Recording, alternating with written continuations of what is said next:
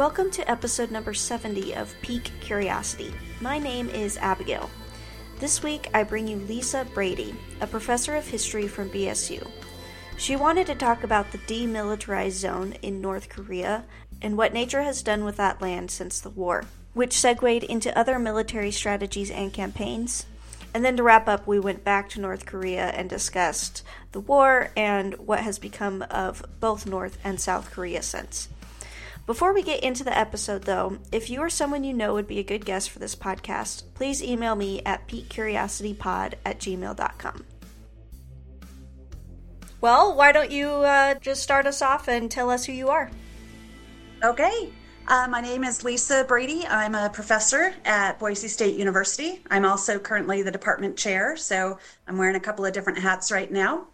I got my doctorate at the University of Kansas, where I studied environmental history with one of the founders of that field, Donald Worster.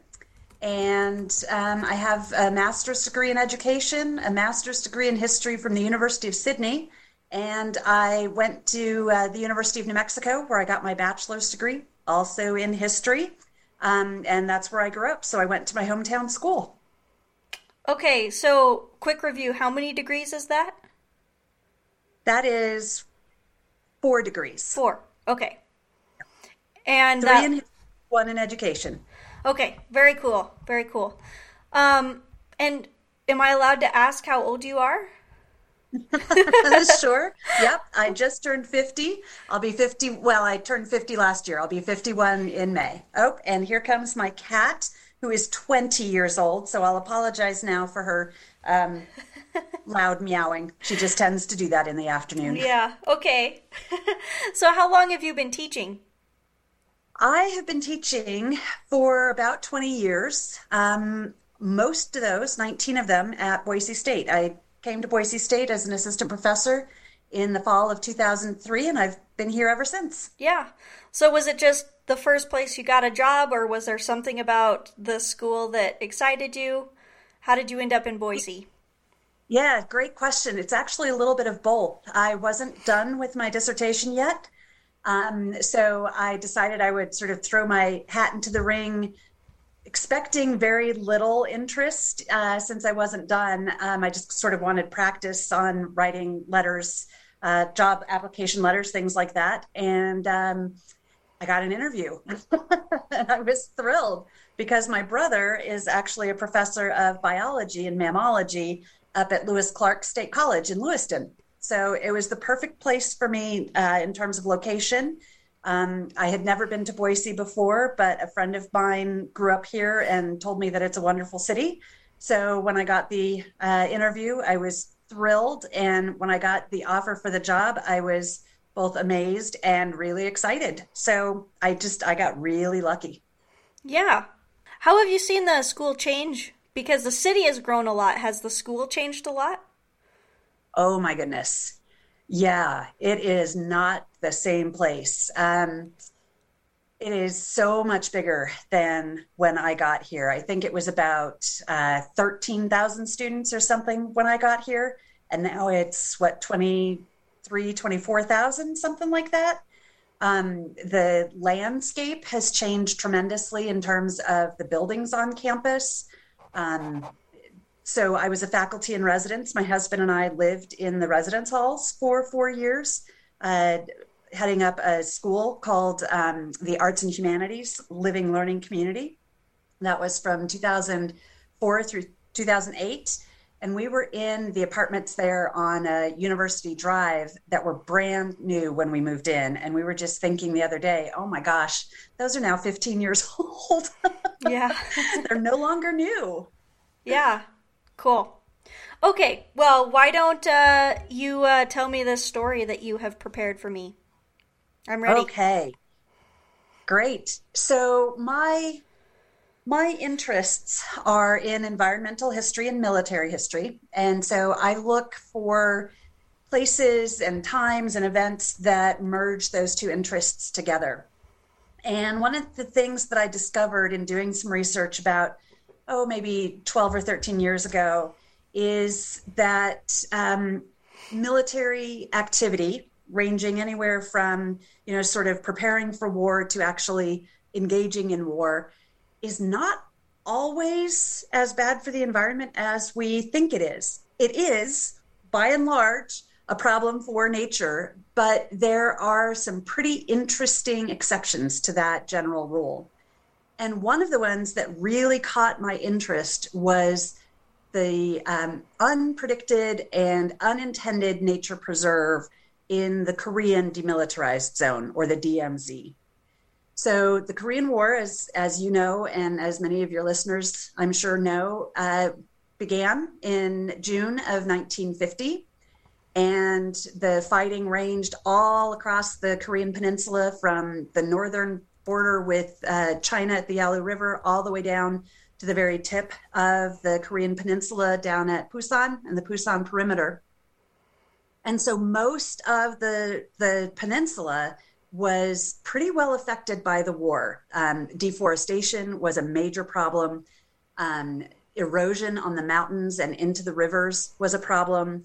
And so this created pretty significant environmental and therefore economic and social problems in Korea in the immediate post-war era, which began in 1953 when the war ended. The military part of it ended, though the war technically is, of course, still going on. There isn't a peace treaty. And so that war essentially established the border between North Korea and South Korea. And that demilitarized zone, that DMZ, has been pretty much off limits to human activity for the past 70 years. And what we have discovered, and this has really just been studied in the last 15 to 20 years, is that nature has completely reclaimed that entire zone. There are thousands of landmines still in the DMZ. It is completely bordered by very tall fences, razor wire. It's guarded by 1 million soldiers on sort of total on either side. And inside that barrier, inside that 2.5 mile wide strip of land, there are endangered and rare species that exist only in the DMZ. There are communities of birds and plants and amphibians that exist there in really healthy communities. And so you've got this bizarre paradox of this place of war, one that still signals to the Koreans and to anyone interested in Korea as this unnatural divide between the Korean people, as this amazing nature sanctuary. And so in the last about 10 years or so, the South Korean government and non-governmental organizations around the world have been trying to get the DMZ preserved as a nature and peace zone. And part of that just happened 2 years ago. There's a section now in the sort of east central part of the South Korean side of the DMZ that has now been designated as a United Nations Man and Biosphere Eco-Peace Reserve. So I just think that's amazing, that when we sort of step back from these places of conflict, that nature, which so many of us see as sort of a peaceful thing, even though, of course, nature can be pretty brutal, it's still this amazing place where nature can thrive. So that's my story. That's so interesting. Okay, I have a couple questions. So you said that there are still landmines there? Yes. But the animals, are they just not big enough to trigger them? That is the sense, yes, that most of the animals either aren't large enough or that they give off a chemical signature, like as the mines, they've got explosive chemicals in them. Sure. And so the more sensitive senses of the animals, probably through their smell, they can tell where the mines are generally, and so they don't set them off. That is fascinating. I wonder if humans lived in the wild for a minute, if we would relearn that ability, or if it's just lost forever. Yeah, great question. I don't know. I wonder. So how badly was that area burned? Like, was it just like, just dirt was left and then it sprung up from that? Quite, yeah, that's a pretty good characterization of it, because in the last year and a half of the war, so from about mid 1951 through the armistice in July of 1953, the war was really in a stalemate position, and the North Korean and Chinese forces were, sort of arrayed against the United Nations command and the South Korean forces, pretty much where the DMZ is now. And so they were just sort of fighting back and forth over this little swath of territory. And it runs the whole width of the peninsula, of course. So there's estuarine environments in the western part of it, and then there are montane environments in the eastern part of it. And that whole line, it was called the Main Line of Resistance. That MLR then became the DMZ. And so, yeah, there was a lot of artillery shelling, a lot of sort of hand-to-hand combat there. Pretty much all the forests were pretty well burned and gone and shot to bits there. Some of the mountains actually were even, their shapes were changed because of so much artillery shelling and aerial bombing. So, yeah, it was a very changed environment. I hope that what we discover in the DMZ is that there are sort of resurgent populations of animals that have not been seen there before. And it's not really a hope, it's actually happening. There have been some really fantastic studies done by the South Korean Ministry of Environment and some of the university researchers there in the Republic of Korea, South Korea. And they've set up wildlife cameras in the zone just south of the demilitarized zone, which is called the civilian control zone. Not because civilians control it, but because civilians are controlled in that zone. They have only limited access to the civilian control zone. But anyway, so these researchers have installed cameras, wildlife cameras, in some of these areas along the DMZ. And they have discovered that the Asian black bear is now living in the DMZ, and the yellow-throated marten, which is actually the top predator in South Korea. It's a small, it's like a ferret kind of animal. It too is present in the DMZ. And so there are all these populations of rare and endangered animals that we now see are making the DMZ their home. Pretty amazing. That is really interesting. Do you think that it had a fairly similar effect to how forest fires, as brutal as they are, can kind of reset the habitat? For sure. Absolutely. Yeah, these sort of crisis moments in certain ecologies, such as, forest fires in the United States and in Australia, for example, those ecosystems, many of them actually evolved to require fire in order to be healthy. And so when we started suppressing fires, we were really sort of altering the ecosystems in ways that those ecosystems couldn't really sustain. And that's why we now have these massive, massive burns. That's one of the reasons why we've got them. Climate change is drying things out. Heavy burn loads, fuel loads in the forests is contributing to that. But you're right that there are certain ecosystems where you have a major fire or a major catastrophe, and it opens up opportunities for certain species to sort of recolonize or to refresh, you could say, the ecosystems. And that tends to happen first with plants, especially sort of ground cover. And that's certainly what happened in the DMZ. So why are you interested in environmental history? Great question. I was just thinking that folks who are tuning into this were thinking, I thought this was a history session. Here we are talking all about ecosystems. So I got interested in environmental history because it matches up really well with my absolute fascination with all things historical. I love stories. I love learning about people. I think the past is such a fascinating place. And my love for the natural environment. I loved hiking. I loved camping. I just loved being out amongst the birds and the critters of the forest. And when I learned that I could actually study both of them in the same field, it was a revelation. Environmental history has only been around as a field of history since 1979. So it's one of the newer approaches to studying the past. And its primary focus is this sort of intersection between humans and the natural world. And it places nature at the center of our historical inquiry. So how is it that we have adapted to or changed the natural world? How has it changed or adapted to us? What do we think about nature? What are our ideas?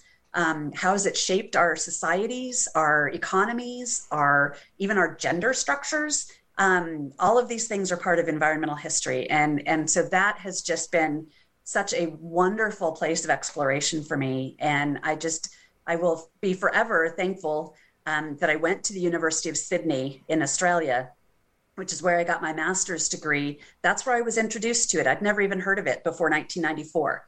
And I went there and took a course on Australian environmental history, and it changed my life. How do, what was the word you used? Gender structures. How is that influenced by environmental history? Great question. So my very favorite story when I talk about this particular issue is when I grew up, we always went camping for our vacations. You know, my dad was an engineer. He liked to get out in nature. He liked to sort of just get away from the city and just relax and enjoy himself. And so the three kids and my parents, we would all go out to some beautiful place in Colorado or New Mexico, which are the two states I spent most of my childhood in. And about 10 years or 15 years or so ago, I was talking to my mom, sort of reminiscing about camping and how much fun it was. And I miss it. And I said, do you miss it? And she said, no, I hated camping. Why? Why did you hate it? And she said, because I had to do all the cooking. I still had to do all the cleanup. I still had to take care of you kids. I still had to make sure that your tents were clean so that we didn't have animals in them. Your dad got to take you out hiking and fishing, and I had to stay back and work. And so because of the gender norms in my family and in the society at that time, it really was in the 1970s and early 80s, my mom was expected to do all of that stuff. And so she had to do all of that without the modern conveniences of her kitchen, of her dishwasher, of a clean, home to sort of relax in. And so our experiences with nature can be affected by our gender identities and sort of gender expectations. Yeah, I mean, I used to feel that. I've grown to really like camping now, but I remember when I was first married, we went camping, and I'm like, you know how hard it is to just make coffee? And at home, it is so easy. Why are we here? It was cold. I slept bad. Now it takes an hour to just get the coffee ready. Yeah, but I've grown to like it now. Yeah. Well, you and my mom could sure have a conversation. Yeah. So, you're also interested in military. Is there, maybe I should narrow this down, is there an area of history that you don't particularly care about? Or is it really just anything? Oh, that's a good question. There are areas that I know absolutely nothing about. Well, let me rephrase that. About 99% of history I know nothing about. Sure. Okay. Because there's just so much, and we are discovering new things all the time. Let me think. Gosh. Oh, it's funny. Had you asked me before we hired one of our newest colleagues, Dr. Sean Nichols, I probably would have said, well, business history, economic history, I'm not so sure that's something that I could get really into. But he is so enthusiastic about it, and he's so knowledgeable about it that I find myself now thinking, oh my gosh, I want to learn more about that. So no, I guess I'm just sort of I love all history. I'm just more drawn to perhaps moments of crisis, like war and conflict. And that's not because I enjoy that. It's because it baffles me. Why do societies get involved in that? Why can't we just get along? That sounds so naive and simplistic, but I do kind of wonder why we continue to fight wars and continue to kill each other. Yeah. You know, the situation right now between Russia and Ukraine, I understand it from a historical perspective. I get all of that, but I just don't get it. Yeah, yeah, you haven't found anything, have you? No, no, I do not have the solution for world peace. Gosh, I wish I did. Darn, yeah.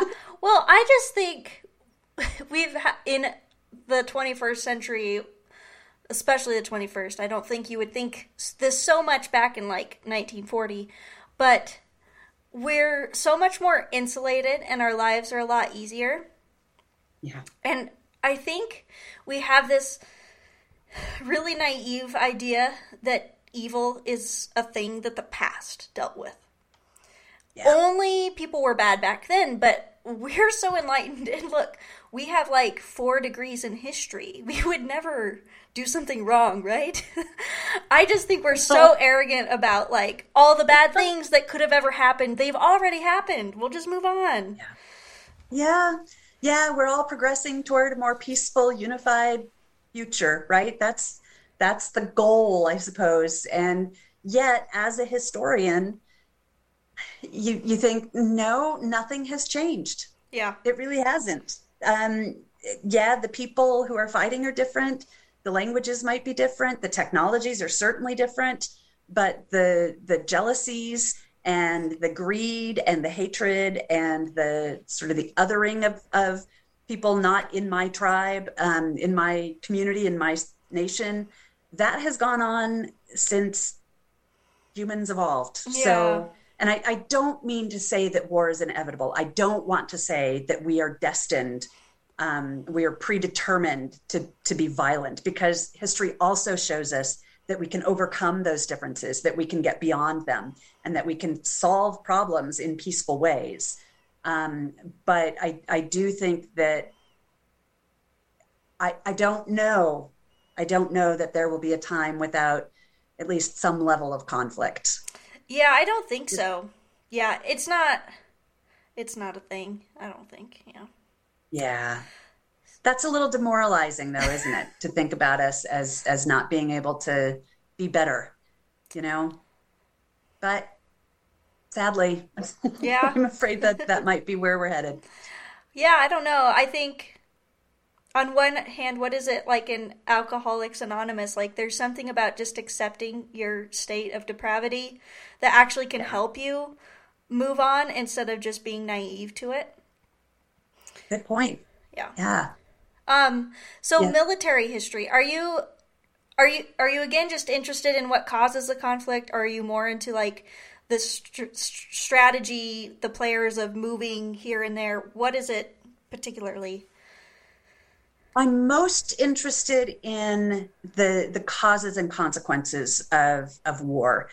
But in order to understand those, especially the consequences, we do have to also study the strategies, the tactics. And in fact, my book on the American Civil War, it's called War Upon the Land. And I looked at how ideas of nature, 19th century American ideas of nature, shaped Union strategy, particularly the approach to war by the 3 Union generals who ended up winning that war, Grant, Sherman, and Sheridan. And my argument was that control over nature was a central concept in America at that time, and particularly among the military generals, most of whom were trained as engineers at West Point Military Academy in New York. And so the idea that if you could control nature, if you can control the resources, if you can completely control the territory, then you could, in fact, win battles and therefore the war. And that wasn't quite working for them. And so their strategy hinged on the opposite of that. If they could undermine the control of Confederate troops, but more importantly, Confederate civilians, through essentially wiping out farms and farm implements and railroads and all the things that Southerners used to get their products to market or to even basically just survive, you undermine their ability to support the war. So you're taking control away from the people over nature. And I argue that's one of the major components that won the war. So I had to get involved in the strategies. I had to get involved in battles at the operational level and the tactical level, just to kind of test that theory about what are the reasons Grant, Sherman, and Sheridan are conducting these types of campaigns.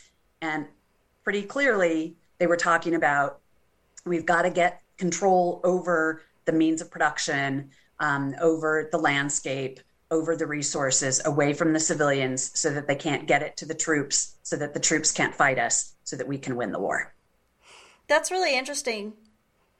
How it's not a totally different goal, but it's just inverted a little bit to say, well, we aren't necessarily going to control it, but they won't be able to either. That's really interesting.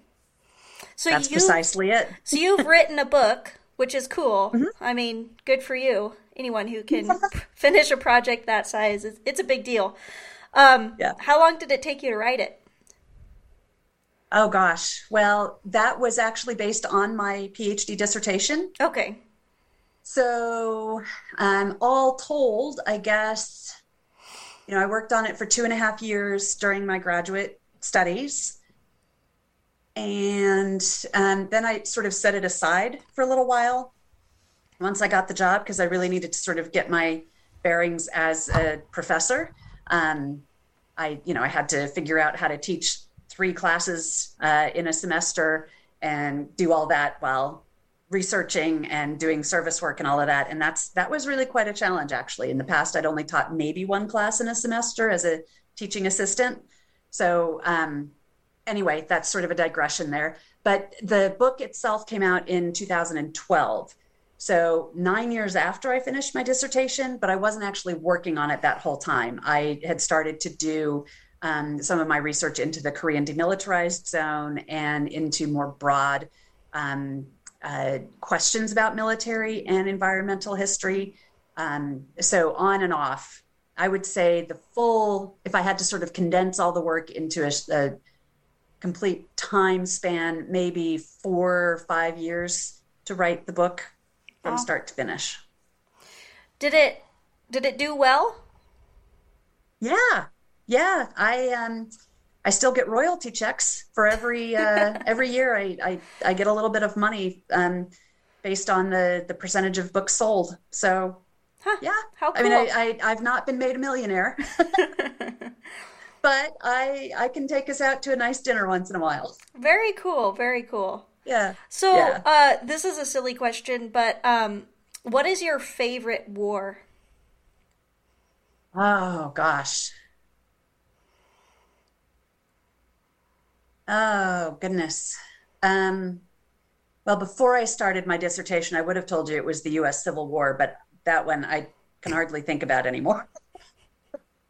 I am absolutely fascinated by the Korean War. I teach a course on it now at Boise State, and I'm teaching it right now, as a matter of fact. And it is just one of the most fascinating and horrific, and also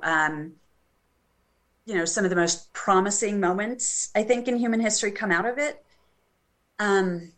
It's very similar to the U.S. Civil War, where it is really families are divided, and in this case, literally divided. When the war ended in 1953, the border cut through not just villages, but individual farms. And in fact, in one instance, it cut a house into, they basically just drew the line without thinking of who was living in that area at that time. And so, it literally divided families who are still divided 70 years later, with very little opportunity to communicate with each other or to visit with each other.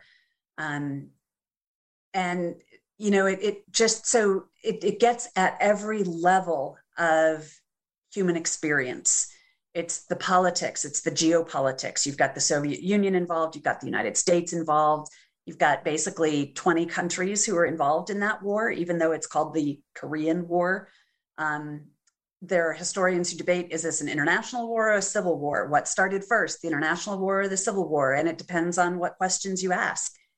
And when you think about the experiences of the individuals, the heroism that occurred, that the bravery of so many, and I'm not just talking soldiers here, I'm also talking families, civilians, many of whom, millions of whom, had to pick up and leave their farms and their villages and their cities with just what they could carry with them. Yeah. So, and it may just be because that's what my research focuses on right now, but the Korean War is just such a fascinating moment, I think, in world history, not just in Korea's history. Yeah. I know very little about the Korean War, but I will tell you the one thing I do know, and then maybe you could fill me in a little bit. Last year I read a book. I cannot, this whole time I was trying to think if I could remember the name, and I just can't. But it was written by a lady whose grandparents were there right when the new border was set. And her family ended up getting separated. One of her uncles, I think it would have been, no, great uncles maybe at that time, decided to not get on the truck taking people away from the border to allow room for a couple other people, and then they never saw him again. And they don't know, did he end up on the north side or did he die? I mean, they just never knew. Anyway, the girl who wrote this book ended up going to North Korea when they were still allowing people in. She was in America at this point. Went there with a missionary group to teach school there. Really interesting book. If I'll put a link wherever this podcast is when I find out what it was called. Really good. Anyway, that's all I know basically about the Korean War. And that, yeah. So why don't you tell me a little bit? And then I'll ask questions, because I don't know enough to ask questions even. Sure. Well, what you described, that book, really encapsulates the experiences of many Koreans. That the war disrupted their families, their lives. There are many people who don't know the fate of their relatives. And you're right, that did they die? Were they imprisoned? Some of them were imprisoned both in North Korea and South Korea for their political beliefs or for their presumed political beliefs. So if I give sort of the couple-minute version, Korea from 1910 until 1945 was a colony of the Japanese Empire. And it had been a sovereign nation, a sovereign kingdom for the Chosun dynasty. Was started in the 1300s. I think I can't remember the exact date of when the Chosun dynasty was established, but it's in the 1300s. And so for 500 years, it had been an independent kingdom that, yes, had a very close relationship with China, but that was independent and sovereign. Japan, at that same time, was sort of going through its growing period and evolving into a dynastic society. And by the 1860s, Japan had essentially modernized, right, through some force, but also by choice. And this is called the Meiji Restoration. And so Japan adopts Western approaches to technology and economy and politics, and then wants an imperial presence of its own, right? Like the British Empire, like the Germany and Italy and all these other European states claiming territories in Asia. So Japan claims Korea as a colony. That sounds like a lot of background, but it really is very important for the war itself. So during that entire period of colonization by Japan over Korea, there were people in Korea and Korean expatriates, those who had moved away to escape the Japanese authority, really activate, what is the word? advocating for Korean independence. Some of them thought along the lines of the Soviet Union and communism, and they wanted to create a communist nation in Korea. And others were more attracted to the sort of the Western democratic tradition of Europe and the United States and Canada. And so when Korea gained its independence with the defeat of Japan in August 1945, both of those groups, those who were affiliated with communism and those who were affiliated with Western liberal democracy, they both wanted to rule over an independent, united Korea. Well, as you might expect, the two factions could not come to agreements to rule together, to govern together. And so there was, between 1945 and 1950, partisan violence, guerrilla violence, mainly in the South, where communist partisans would engage in sort of guerrilla raids or guerrilla attacks on the South Korean army. I sort of skipped over the part where the United States and the Soviet Union drew a line at the 38th parallel, where the Soviets would be in charge of the territory north of that line and the United States south of that line to repatriate Japanese colonial officials and military personnel now that the World War II was over. And so you've got this divided nation, right, with the Soviet zone in the north and the American zone in the south. And then by 1949, elections were supposed to occur to determine the democratic nature or the sort of the future of democracy in the Korean Peninsula. The North didn't accept the results in the southern part of the peninsula, and the South vowed not to accept the results in the North because both sides were saying that there would be corruption in the elections, they wouldn't be fair, and to not get into too much more detail, that was sort of the pivot point for military intervention.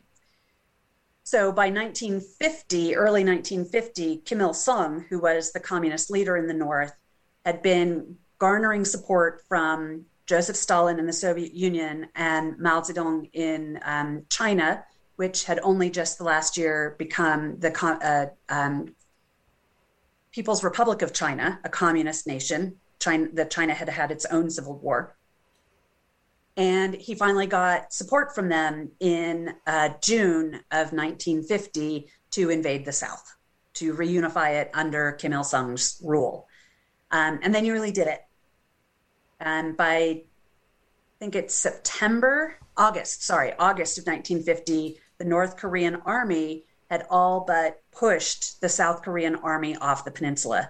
The last stronghold was the Pusan perimeter in the far southeast part of the peninsula. And at that point, then the United States came into the war because Syngman Rhee, who was the leader, the political leader of the South, asked the United States for help. And then perhaps you know a little bit about the Incheon landing and Douglas MacArthur. That might seem vaguely familiar. It was a brilliant military move. He sent the Marines and the U.S. Army up to Incheon, which is a harbor near Seoul, which is right there at the 38th parallel, and basically trapped the North Korean army between the Pusan perimeter in the south and the American forces in the north now at Incheon, and cut off their logistics. Then MacArthur pushes north into North Korean territory, and that triggers the Chinese getting involved in the war. In October of 1950, the Chinese People's Volunteer Army, which is millions strong, invades North Korea, engages in military or in battles with the United Nations forces, mainly U.S. forces, and that changes the course of the war, making it basically devolve into stalemate by mid-1951. More than you wanted to know, probably. So China actually sided with America in that? particular incident? No. With No, Korea. they were completely against America. In Yeah, fact, they okay. saw them as imperialists and as a threat to their very sovereignty. I'm Yeah. sorry if I'm That's what getting I that thought. confusing. I was Yeah. gonna say everything I thought I knew is wrong if what I No, thought. Okay. no, not at all. Yeah, okay. Interesting. Well, which side's better off now, North or South Korea? Certainly economically and in terms of personal freedoms and in terms of engagement with the wider world, South Korea, hands down. Absolutely. North Korea, is isolated, and that was their own choice by the 1970s. So interestingly enough, after the war, and so from 1953 until about 1968, 69, the North Koreans far, far outstripped the South in terms of economic development, in terms of freedoms, because they had in their constitution that men and women were equal, that people would be taken care of. They got full health care. They got their food largely from the central government. So everyone sort of pooled their resources, and then it was allocated out. Of course, since then, it's been a horrible mess of corruption and other problems, of course. But for the first 15 years after the Korean War, it looked like the North was going to be the dominant Korea, the one that proved that communism could be good for its people. But beginning in the 1980s, with massive, massive student and public demonstrations against the military dictatorship of Park Chung-hee and subsequent rulers or presidents of South Korea, beginning in the late 1980s, you start to have true free elections in South Korea. And that also coincides then with what's been called the Miracle on the Han. The Han River is the one that goes through Seoul. And so South Korea since then has just been an economic giant. It is a tiny, tiny country in terms of its size, in terms of its resource base, in terms of even its population.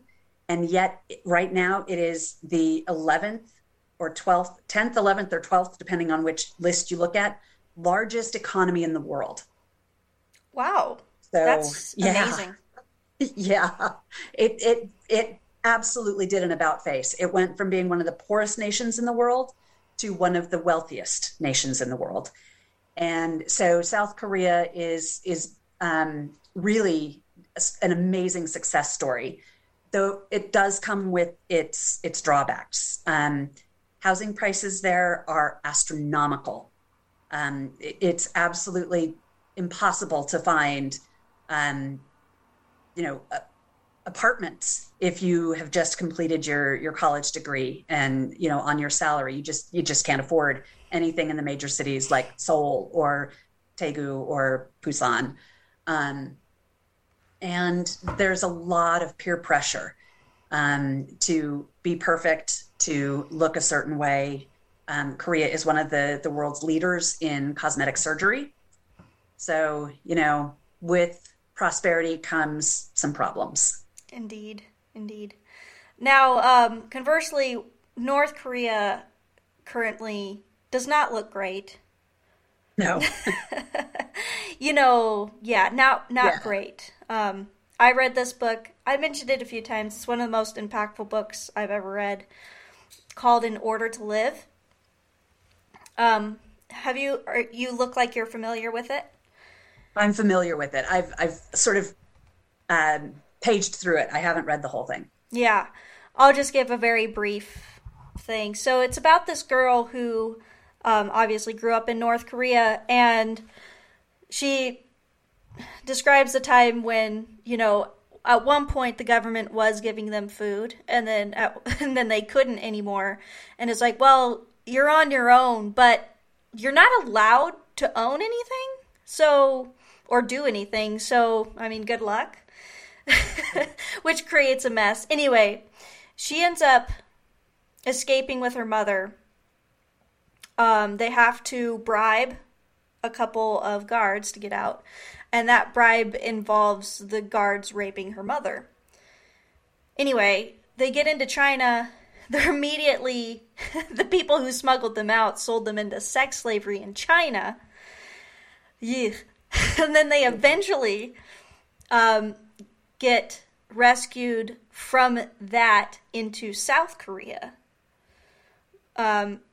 So then that was the first time they were ever able to experience any sort of true freedom. Yeah, anyway, just a total mess. I highly recommend it because I think the first, like, the foreword was just, you know, all of these struggles, all of the horror I've seen, all of the horrible things that I've had to do to survive. I don't regret them, and I did them to live. And her complete devotion to freedom is just insane. But she even describes a couple moments where her and her mom were poor in South Korea and having to make decisions, and they had some moments of, in ways it was easier in North Korea because we didn't have options. Things just happened and we had to deal with it. But having to make choices and then live with them is a different kind of scary that they weren't quite prepared for. Anyway. Yeah, that sounds like any number of North Korean refugee stories. It is one of the most restrictive societies anywhere right now. It is extraordinarily poor in terms of its ability to feed its citizens. And you're absolutely right that everything is owned by the state. Everything is owned by the central government. And even during the absolute worst humanitarian crisis in the 1990s, when floods and droughts and crop failures meant that the North Koreans could not grow their own food, most of which went to the state anyway. Any food that was grown was then prioritized for military personnel. Correct. And government personnel. And so the civilians were unable to feed themselves. Everything was taken. In response to that, I think it was in like 1997, the Kim Jong-il government said, okay, we're going to open up a couple of markets where people can sort of barter for goods and food at the local level rather than everything going to the central government. And that helped quite a lot. But there were still cases where people were essentially digging up tree roots and trying to boil them for nutritional soups. It was horrendous. It was just one of the most devastating events in North Korean history. And the government didn't handle it well because the government wasn't capable of handling it well. Ideologically, the government can do no wrong because it's built on the ideology of Kim Il-sung, who is the founder of the nation. Well, and he's a god. He's not just a man, he's a god. Right. Yeah, he is the supreme leader forever. And it's hamstrung by its own history and its own devotion to ideology. And, we think of, many Americans probably think of North Koreans as dupes, but many of them have no other information, right? They have zero access to information that would tell them that the world is other than what they're told by the North Korean state media. I think we have to be a little bit more empathetic to the people of North Korea. Now, the leadership, they know the difference, but they too are sort of painted into a corner where they can't make other choices, right? And I don't want to sort of exonerate them in any way. That is not my point. But I think we have to understand the historical parameters of maybe what they're doing. The nuclear issue in North Korea I've heard lots of people say, oh, Kim Jong-un, he's just crazy. Well, no, he's acting actually quite logically. He is protecting the existence of North Korea. He sees the United States as a true and clear threat, and that his nuclear arsenal is the only thing that protects him from an imminent invasion from the United States imperialists, in his view. Yeah, I So, don't know if he's wrong. yeah, the U.S. would certainly not be sad to see North Korea go away. Yeah, well, It not would be go a thorn in the away. side gone. Yeah, yeah. I want to tell two more quick stories from that book. One is funny, one is not. I'll start with the funny one. She describes how the schooling is all just propagandized. So math is essentially if you have 10 American bastards and you shoot 6 of them, how many do you still have to shoot? Which is pretty funny. Yes. Yeah, they're really quite ingenious in Yeah. terms of propaganda, right? I mean, Yeah. they come up with some really creative ways to indoctrinate their people. Yeah, yeah. The second story, which is not so fun, is when they were having some famines. Each citizen had a requirement of poop that they had to submit to the government for fertilization on the crops. They didn't have fertilization, and so it was, well, you have this much poop each person has to preserve each day, bring to us. So sad. Yeah. Also, I can't imagine food grown in that manner is even good for you once you do eat it, although it might be better than no food. I don't know. Yeah. You might be surprised at how many societies used what is more euphemistically called night soil for fertilizer up until the 1940s or 50s. Japan did. Interesting. South Korea did. Yeah. Even, yeah, it was quite prevalent because it was readily available. There would be people, usually outcasts in the society, like the Bakumin in Japan. They would basically collect the leavings from households overnight, and then they would go and process it, and then they would resell it for fertilizer. That's so interesting. Maybe I need to learn more Yeah. about that. Well, when it decomposes, most of the icky stuff actually goes away, and what's left is nutrients. But if you don't let it sort of decompose and compost long enough, then you do have real problems with the transmission of diseases. I So see. you're right in that regard, that it's not great if you use it before it's actually ready to be used. I see. I'm What you starting learn to as an regret. environmental Yeah. historian. Fair enough. Although I am starting to regret bringing up that subject. So, one quick thing about environmental history. I just learned a little bit about this.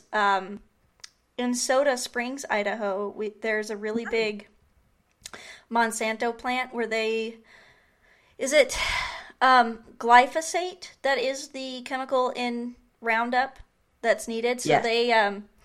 they extract that out of the earth there, and then they would dump they called it slag in the book I read. And I mean, to their benefit, they decided to use that leftovers for something rather than just dumping it. I mean, that's not the stupidest thing I've ever heard. Are you familiar? You're nodding like you're familiar with this story. Yeah, I know sort of the surface amount of Monsanto's I know that they create Roundup. I know that glyphosate is the chemical in there, Okay. main ingredient in there, and I know that it's really horrible for the planet. Yes, indeed. So they have the leftovers after they get the glyphosate out, and so they start mixing it in with concrete and asphalt and other things like that, which, I mean, again, on the surface seems reasonable, but they started finding so much radiation in homes and in the foundations of homes.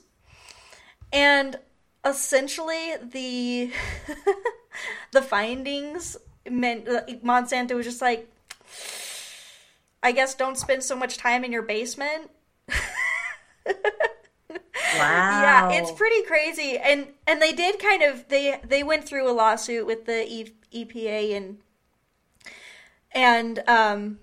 the book I read, he kind of sounded like he was critical of the EPA putting Monsanto in charge of the cleanup, which Mhm.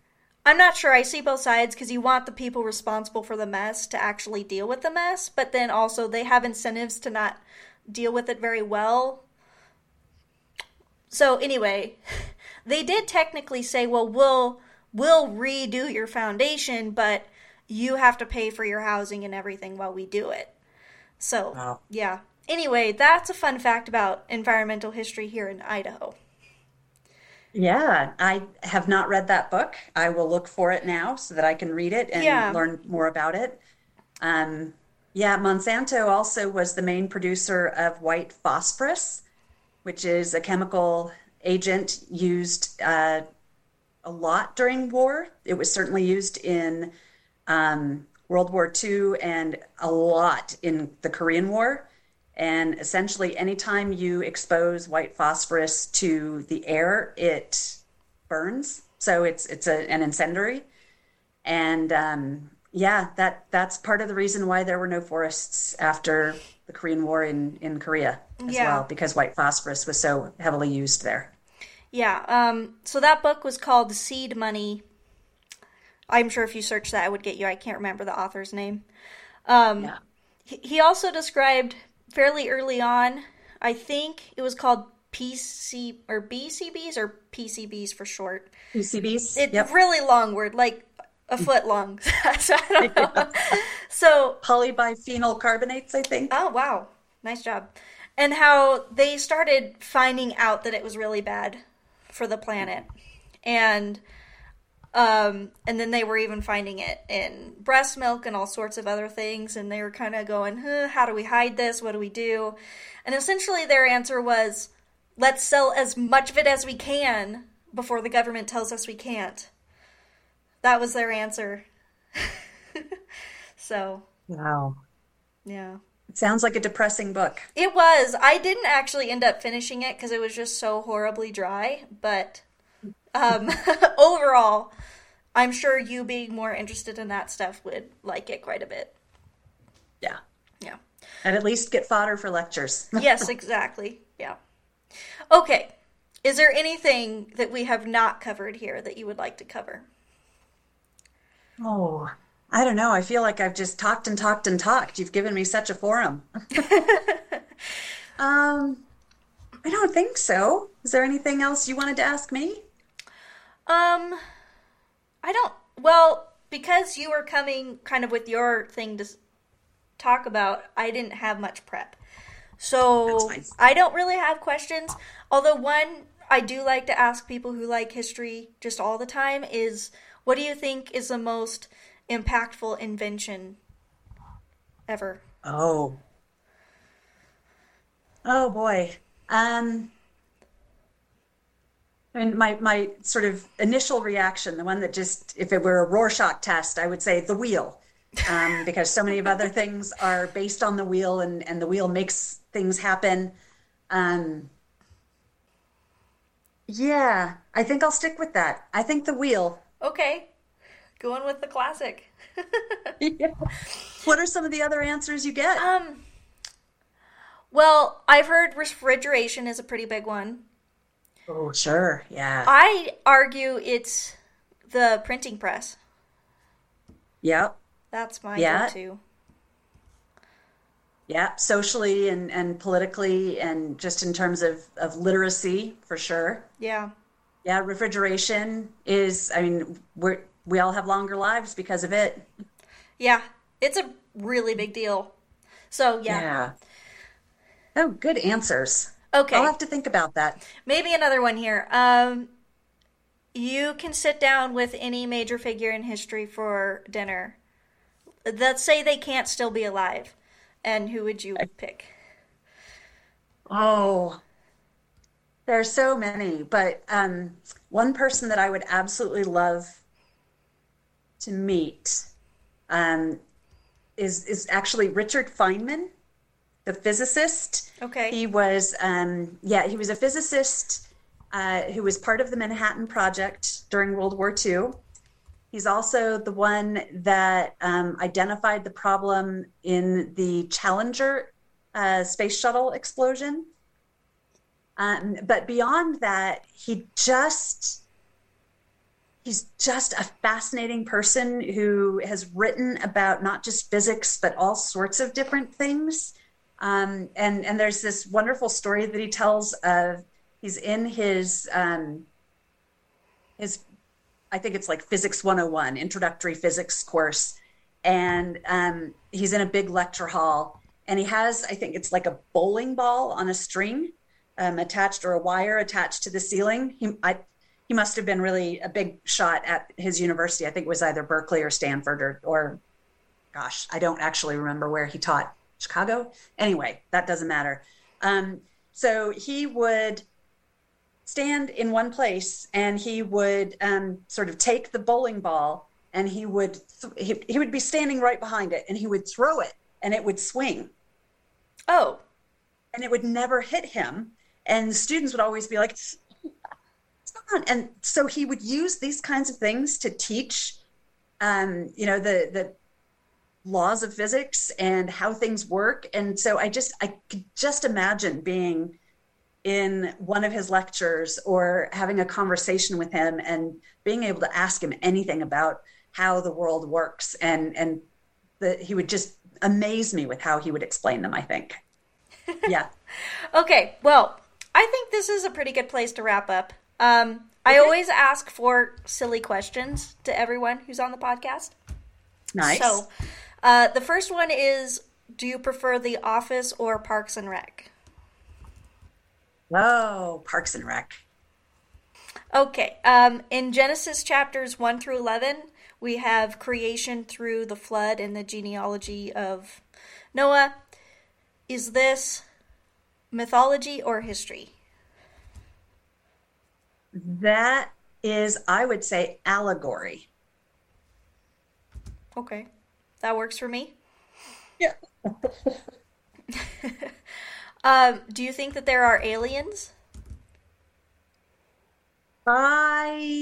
Yes, we can't be alone. Cool. And who or what inspires you to be your best? That's such a great question. That's not a little question. That's a huge question. Oh my goodness. I guess my mom. I guess, yeah. I want her. Yeah. I want to make her proud, I guess. Yeah. She's the one who made me love history. She taught history when I was growing up, and we used to have scavenger hunts, and I would have to go find clues in books and figure out what the next clue meant and find the other book for it. And so, yeah. And she's funny and kind and big-hearted, and yeah, I would say my mom. That's awesome. All right. Well, thank you for doing this. This has been really fun. You seem like the kind of person that I would just like to have dinner with. So this has been really great. Yeah. I'm deeply impressed with how much you've read. I've heard of several books now that I'm going to have to go out and read myself. Well, thank you. Yeah, I read a lot. It's probably my main hobby. So, yeah. Excellent. Anyway, all right. I will talk to you later, and maybe in a few months I'll call you again because this has been really good. I love that. Okay. Thanks so much, Abigail. This has been a great time. I've really enjoyed this too. Good. We'll talk to you later. All right. See ya. Bye-bye.